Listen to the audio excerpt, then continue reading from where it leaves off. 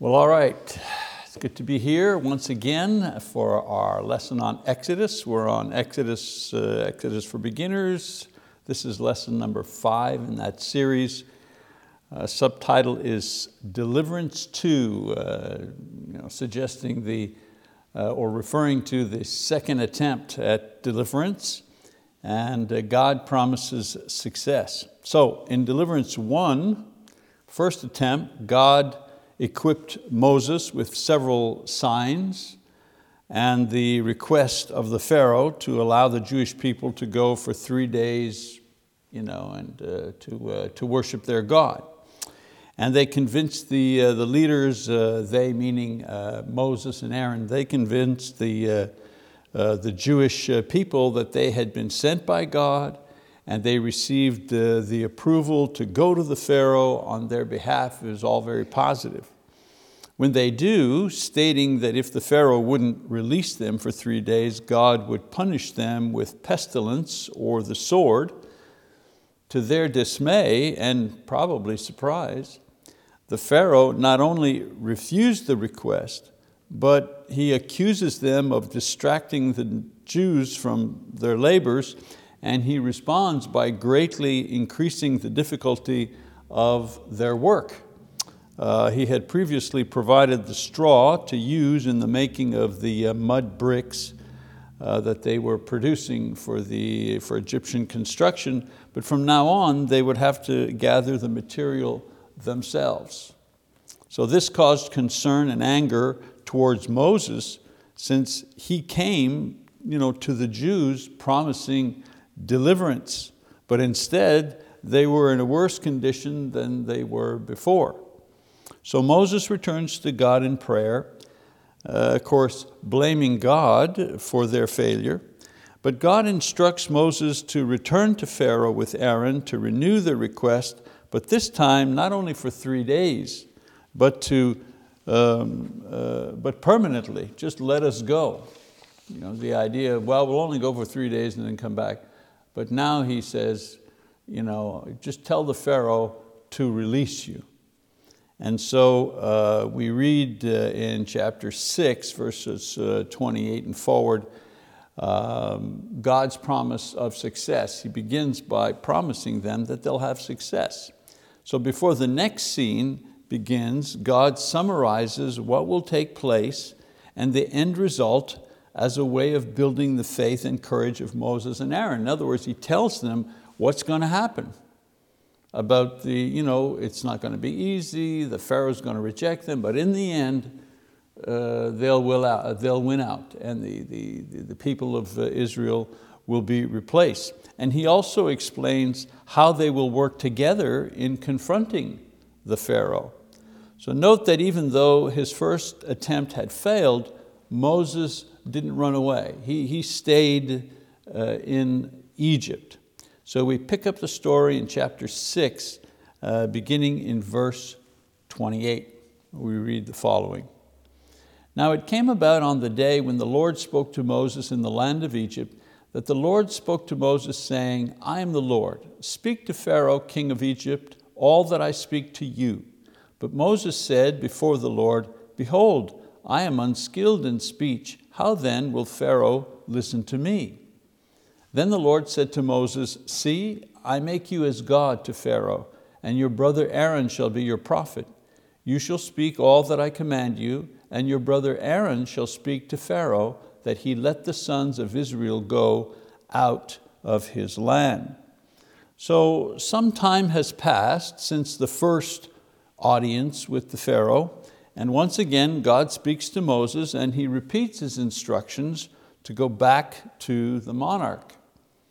Moses once again uses the excuses he gave the first time that God called him. In other words, well, I'm not a good speaker. It's just not what I do. You'll have to get somebody else to do this.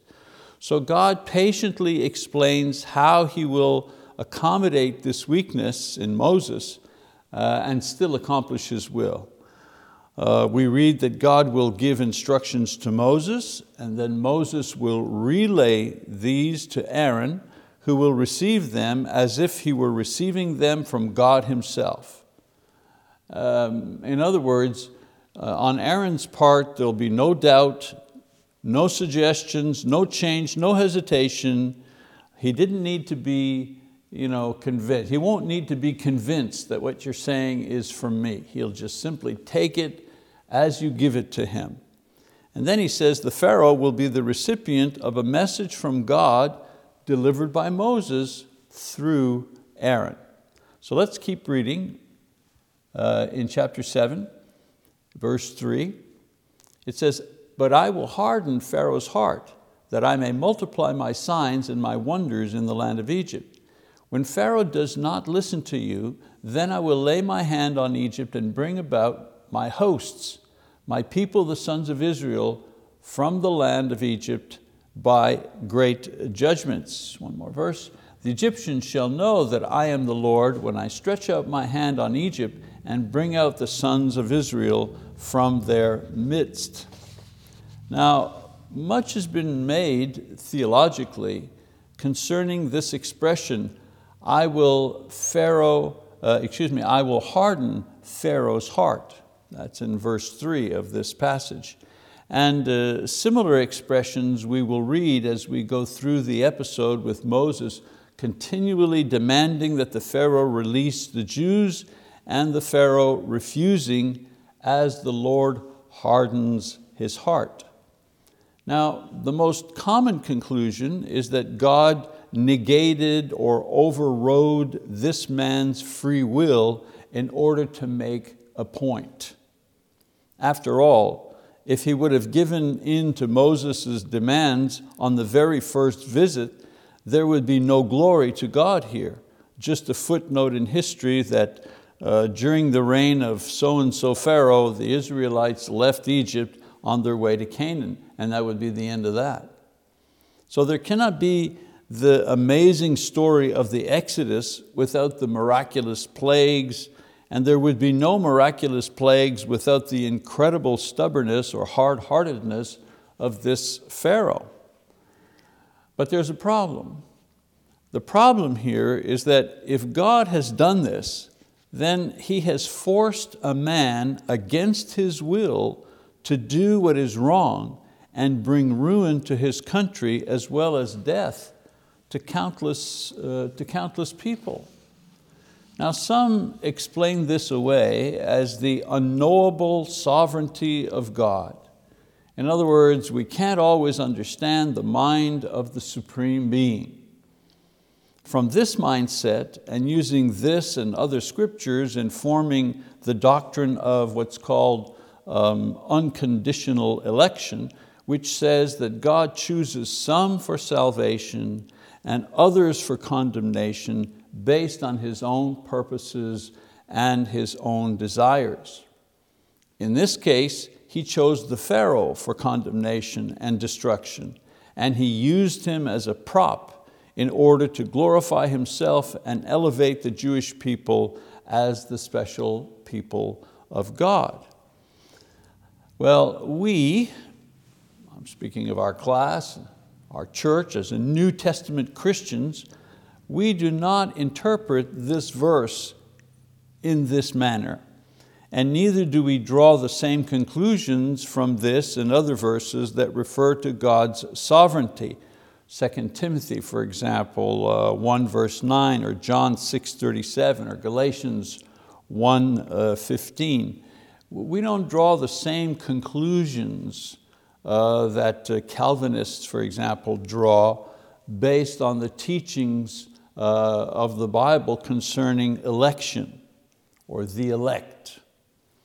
Let's stay in the book of Exodus and let's examine chapter 7, verses 3 and 4. First of all, God was preparing Moses to face a man who, because he considered himself to be a god, this is Pharaoh, would be unresponsive and stubborn. So Moses was not to be discouraged, as he had been after he was rejected the first time, after having presented a perfectly reasonable request. I mean, it's perfectly reasonable to say, look, give us 3 days off to worship our God. or else our God will punish us. That was not a unreasonable request. The expression harden Pharaoh's heart appears repeatedly throughout the narrative of the 10 plagues. For example, it appears in chapter 9, verse 12, chapter 10, 1, chapter 10, 20, 27, chapter 11, verse 10, chapter 14, verse 4, verse 8, verse 17. But what does it mean? There's no explanation. Does it mean that God hardened the Pharaoh's heart against his will, not against God's will, against the Pharaoh's own will? Like the king was ready to give in after the second plague, but God intervened and made him refuse to give in even when he really wanted to? Because that's what is suggested by the idea of election, as some people interpret it. Sometimes a biblical expression suggests a conclusion that seems logical or seems to fit, but clearly contradicts the plain teaching of Scripture in other passages. For example, in Luke chapter 14, verse 26, Jesus says that in order to be His disciple, one must hate his father and mother. Now, if we simply took that passage at face value, becoming Christians would require a serious rejection of our parents. However, we have many other passages that tell us that we should honor our father and our mother. Exodus chapter 20, verse 12, for example. Or in another passage, children, obey your parents in the Lord, for this is right. Ephesians 6, verse 1. So in context, we come to understand that Jesus is telling His would-be disciples the high cost of following Him by making a comparison. If following Him is against their parents' will, they must be willing to choose Him over them. That's the point, that's the cost. And so back to our Pharaoh and the expression hardened his heart.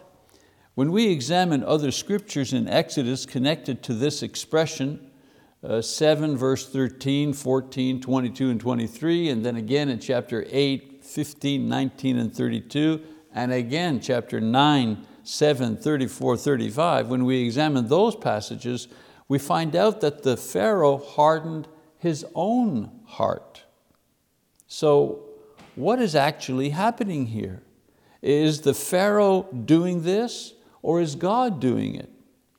The answer is that both are doing something, but it isn't God who is overriding Pharaoh's will. First of all, we need to realize that while God exists outside of time and is eternal, He knows the beginning and the end of all things. In other words, He knows the final results of the choices that we make, but He does not force our choices or overrule our choices or our decisions. We have absolute free will, meaning that despite our weakened condition because of sin, we can still come to know God through the creation, through our conscience, and of course through the revelation of Scripture. In addition to knowing God, our free will also permits us to reject God if we so choose. There are many people who actually believe that there is a God and His word is the Bible. They believe, yeah, that's true, but they refuse to respond to that. They reject it. They say, no, I know it's so, but I want to do what I want to do. They exercise their free will. And as I said earlier, God is aware of our choices and their eventual outcome, but He does not force us to choose differently, but He encourages us to choose rightly through the influence of the Bible and the church and other matters. In other words, there are plenty of things that He has given us, to encourage us to choose Him, to encourage us to believe in Him. He's given enough evidence of His presence and His power. He's given revelation of Himself through His word. He's given us the church, which is a light, which is a human example and a human presence of the Spirit of Christ here on earth. So there are a lot of, influences, if you wish, that work to change our minds and to influence our choices. But in the end, we make the choice. We make the choice. And He doesn't override the choice that we make. So what happened to the Pharaoh is explained in greater detail by Paul in the New Testament in Romans chapter 1, verse 18, all the way to 32. We're not going to read all of that, but that's where Paul explains all of this. In this passage, he explains that the basic knowledge of the true God is attainable outwardly through the witness of the creation and inwardly through a person's conscience. He then explains that men are free to follow the knowledge of the true God or the way of destructive sinful behavior, denying the witness of the creation and their inward conscience. And he says this 2 times, and I just want to go to those passages. The first time is in Romans chapter 1, verse 22. He says, professing to be wise, meaning the general population, people who don't believe, professing to be wise, they became fools and exchanged the glory of the incorruptible God for an image in the form of corruptible man and of birds and of 4-footed animals and crawling creatures. Therefore God gave them over in the lusts of their hearts to impurity, so that their bodies would be dishonored among them. For they exchanged the truth of God for a lie, and worshiped and served the creature rather than the Creator, who is blessed forever. Amen. And then again in verse 28 repeats the idea. He says, and just as they did not see fit to acknowledge God any longer, God gave them over to a depraved mind to do those things which are not proper. And so here Paul is explaining, people have the witness of God before them. They choose to disbelieve. They choose to worship other things. They choose to worship things that God created as God, birds, the sun, whatever. And in his verse 28 concluding passage there, he says, so God, He lets them go. He turned them over. In other words, you want to believe that? Well, go ahead and believe that and reap the consequences of that belief. I will not override your free will. So here's where the Pharaoh comes in. For those who choose the downward path, God lets them go and removes any obstacles in their journey to destruction. And the question is, why? Well, He does that so that there will be no doubt as to their guilt when the time of judgment comes. So if we input these ideas together, we see that God knew how Pharaoh would respond to him, and that of course is in defiance and disrespect. Remember, God gave the Pharaoh a great witness. He demonstrated to the Pharaoh that his power was greater than the Pharaoh's power, without doubt. Even in His mercy, God demonstrated His greater power through signs and miraculous plagues that appeared and disappeared at will. So God gave him, meaning the Pharaoh, God gave him over to the sinful, prideful stubbornness of his heart, or as Moses wrote, God hardened his heart. In other words, God knew what the Pharaoh would choose, and he allowed him to do so, thus hardening his heart, so that through his sinful pride and stubbornness, he could demonstrate the divine power that was at work in releasing the Israelite people from Egyptian slavery. In other words, God didn't prevent the Pharaoh from believing, and in so doing, hardened his heart. What he did was he permitted his rebellion, which had this effect. You want to rebel? You want to maintain this prideful stubbornness that you are God, that you are greater than I? Okay, I'll permit it. I'll permit it. I'll permit your heart to be hardened, and you'll have to suffer the consequences. So not only would the Jews and the Pharaoh be aware of the power of the God of the golden thread that we're talking about, all of Egypt would be made aware of the God of the Jews.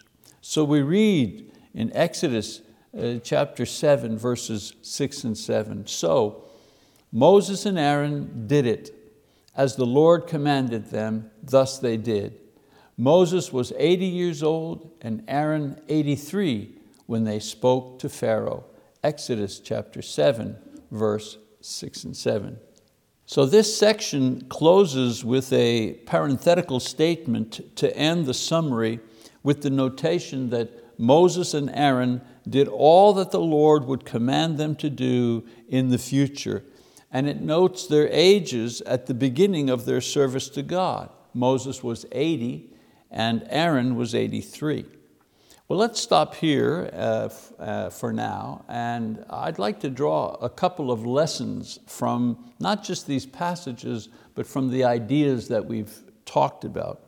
Lesson number 1, God can still turn you over to sin if that's what you choose. God still does that. That wasn't a one-time thing with the Pharaoh. If you choose to sin, knowingly, if that's what you choose, then God will turn you over to that sin. This feature of God's dealings with man is still in operation today. As I said, it's not limited to Old Testament characters. Look at the differences between Saul and David, for example, the first two kings of the Jewish nation. King Saul began giving in to his impulsive and impatient nature not far into his reign. For example, he didn't wait for Samuel to offer the sacrifice, but offered it himself, which was not allowed in 1 Samuel chapter 13. And so God rightfully punished Saul by taking the kingdom away from him. In other words, it meant that his successor would not come from his own family. If we continue reading about Saul's life, we don't see a humble repentance. We don't see an effort to be more obedient to God, more faithful to God in his service. After all, God allowed Saul to continue to reign over Israel a total of 40 years. We read about that in 1 Samuel 13. What we do see is that Saul hardened his heart against God and against God's judgment by carrying on an effort to destroy David when he learned that David would reign in his place one day and not his own son, Jonathan. And God permitted him to do so to the point that Saul descended into madness by the end of his life and his reign. When we read about David and his life, one episode really stands out, and that is his sins with Bathsheba, one of his military commander's wife. Uriah was the man's name. We read about him in 2 Samuel 11. And this is a familiar story. We're familiar with David's conduct, which included adultery with this man's wife, and then murder. He had the man killed, and then the cover-up to hide his crimes. God also called David out and punished him for his sins. The baby that he conceived with Bathsheba died, and there was continued upheaval in his family thereafter.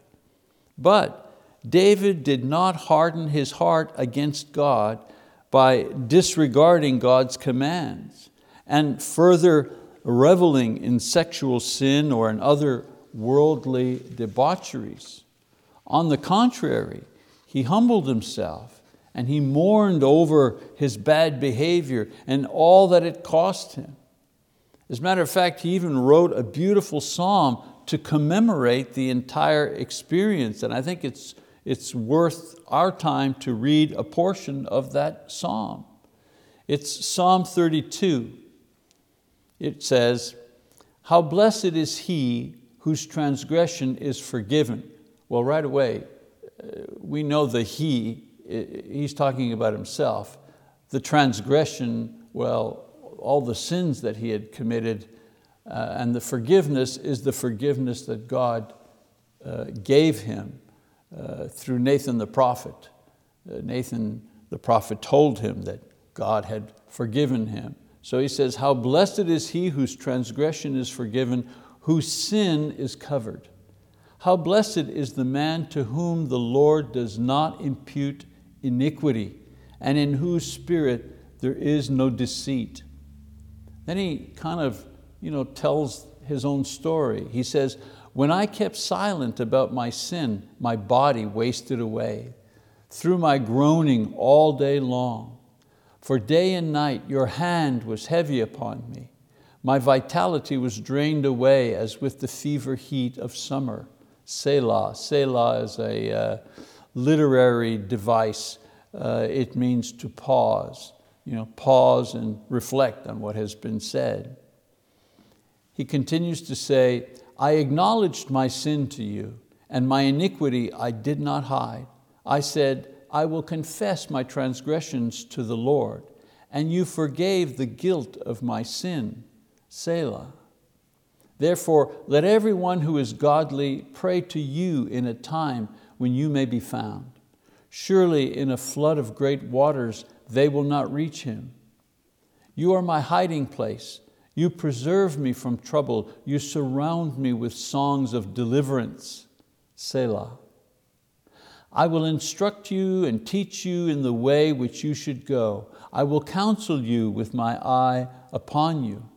Do not be as the horse or as the mule, which have no understanding, whose trappings include bit and bridle to hold them in check. Otherwise, they will not come near to you. Many are the sorrows of the wicked, but he who trusts in the Lord, loving kindness shall surround him. Be glad in the Lord and rejoice, you righteous ones, and shout for joy, all you who are upright in heart. I want you to note very quickly the three phases of David's experience as he is writing this poem. First, the suffering that he experienced because of his guilt. The guilt on his conscience pressed upon him, made him sick at heart, even sick physically. And then the relief and the joy that he felt at being forgiven for these sins and knowing that God had forgiven him and having accepted that forgiveness. And then the third part is a resolution not only to not repeat those sins, but further than that, a resolution to teach others about and through his own experience. A little bit like Alcoholics Anonymous, the guys stand up and say, I'm an alcoholic, and they tell their story and they help the other people with their difficulties and their addictions. Well, he's kind of saying the same thing. I want to teach others what happened to me and how I resolved this and how good the Lord is, and so on and so forth.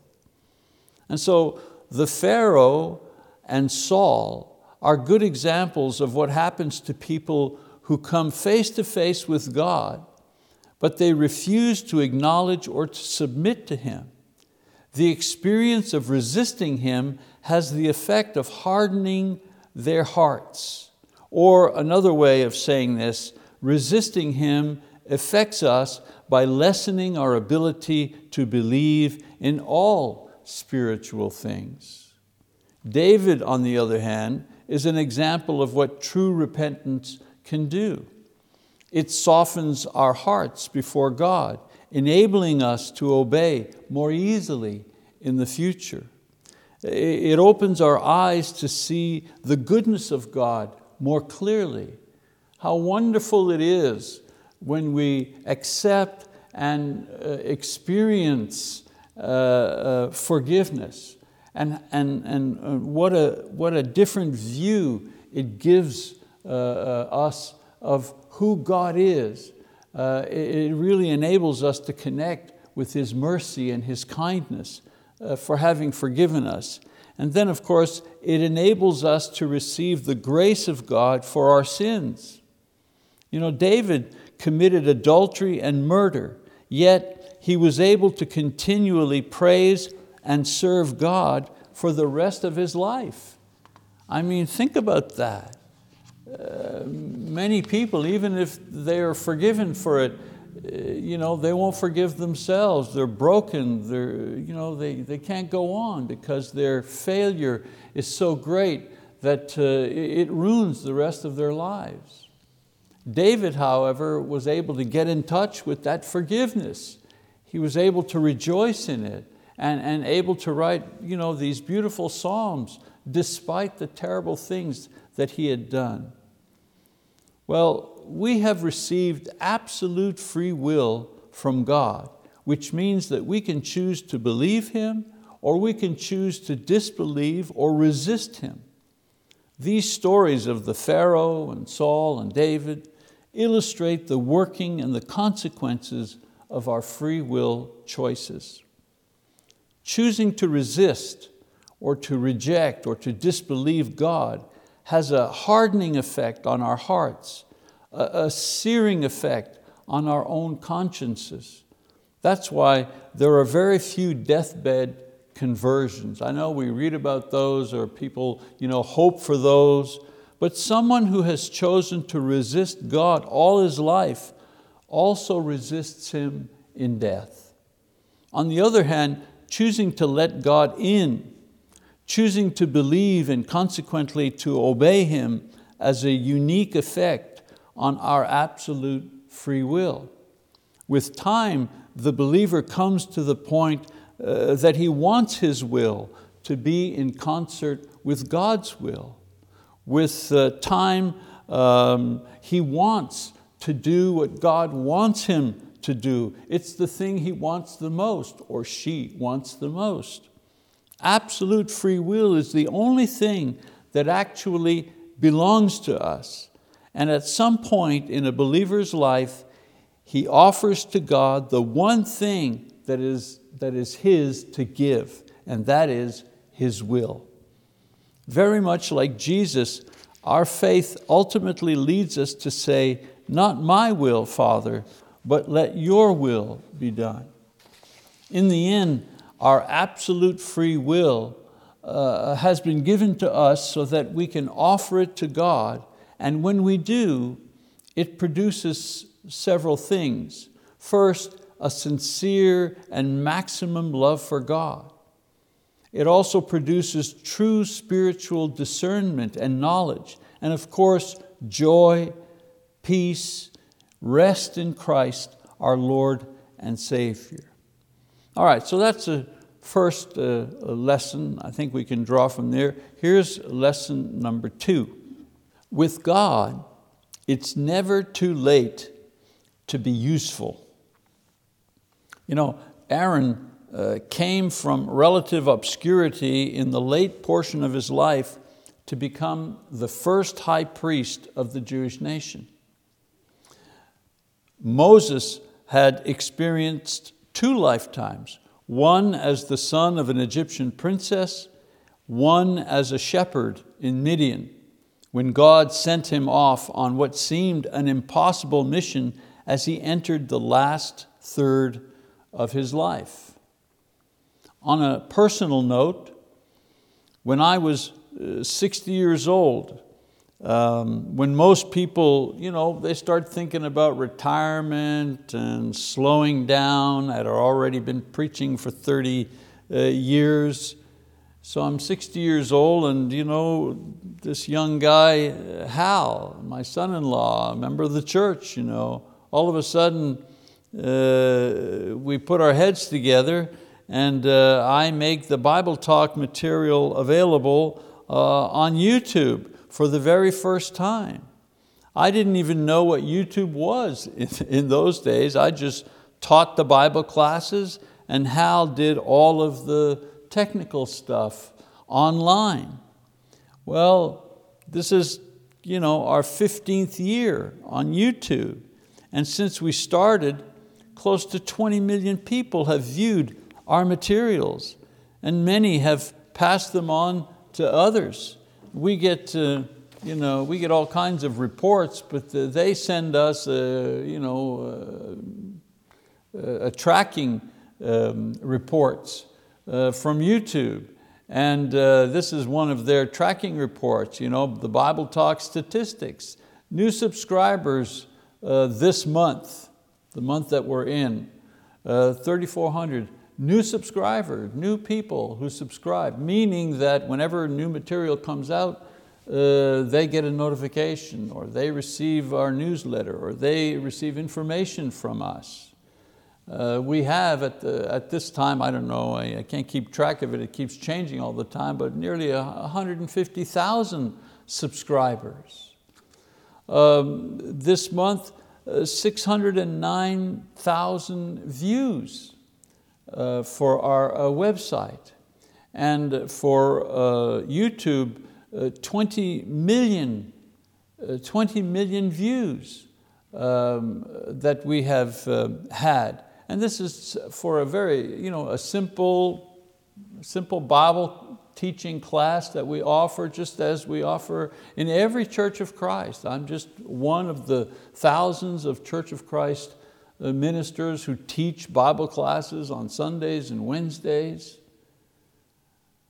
But through the power of the media, we've been able to multiply the number of individuals who hear, who see, who even download, copy, and distribute to their own churches and to their own communities the material that we have. And so the lesson here is that God is not limited by what you're limited with. Your faith and your obedience is what He needs to create a work or a ministry or a service to others in His name. Just remember that what limits you does not limit Him. What holds you back does not hold Him back. I thought my career was pretty much finished, on the decline. I had my good years, I had my young years. It was only starting, because my limitations, my age and so on and so forth, were not His limitations. He can do great things with little things. Okay, well, next week, I want you to, if you haven't already, I want you to read chapter 7 to chapter 12 in Exodus. We're going to start talking about the plagues, and I'm going to give you a chart. You have a chart in your workbooks, and we're going to start filling out that chart with all the information about the plagues. So I thank you for your attention this week. I pray that God blesses you, and if the Lord is willing, we'll see you again for lesson number 6.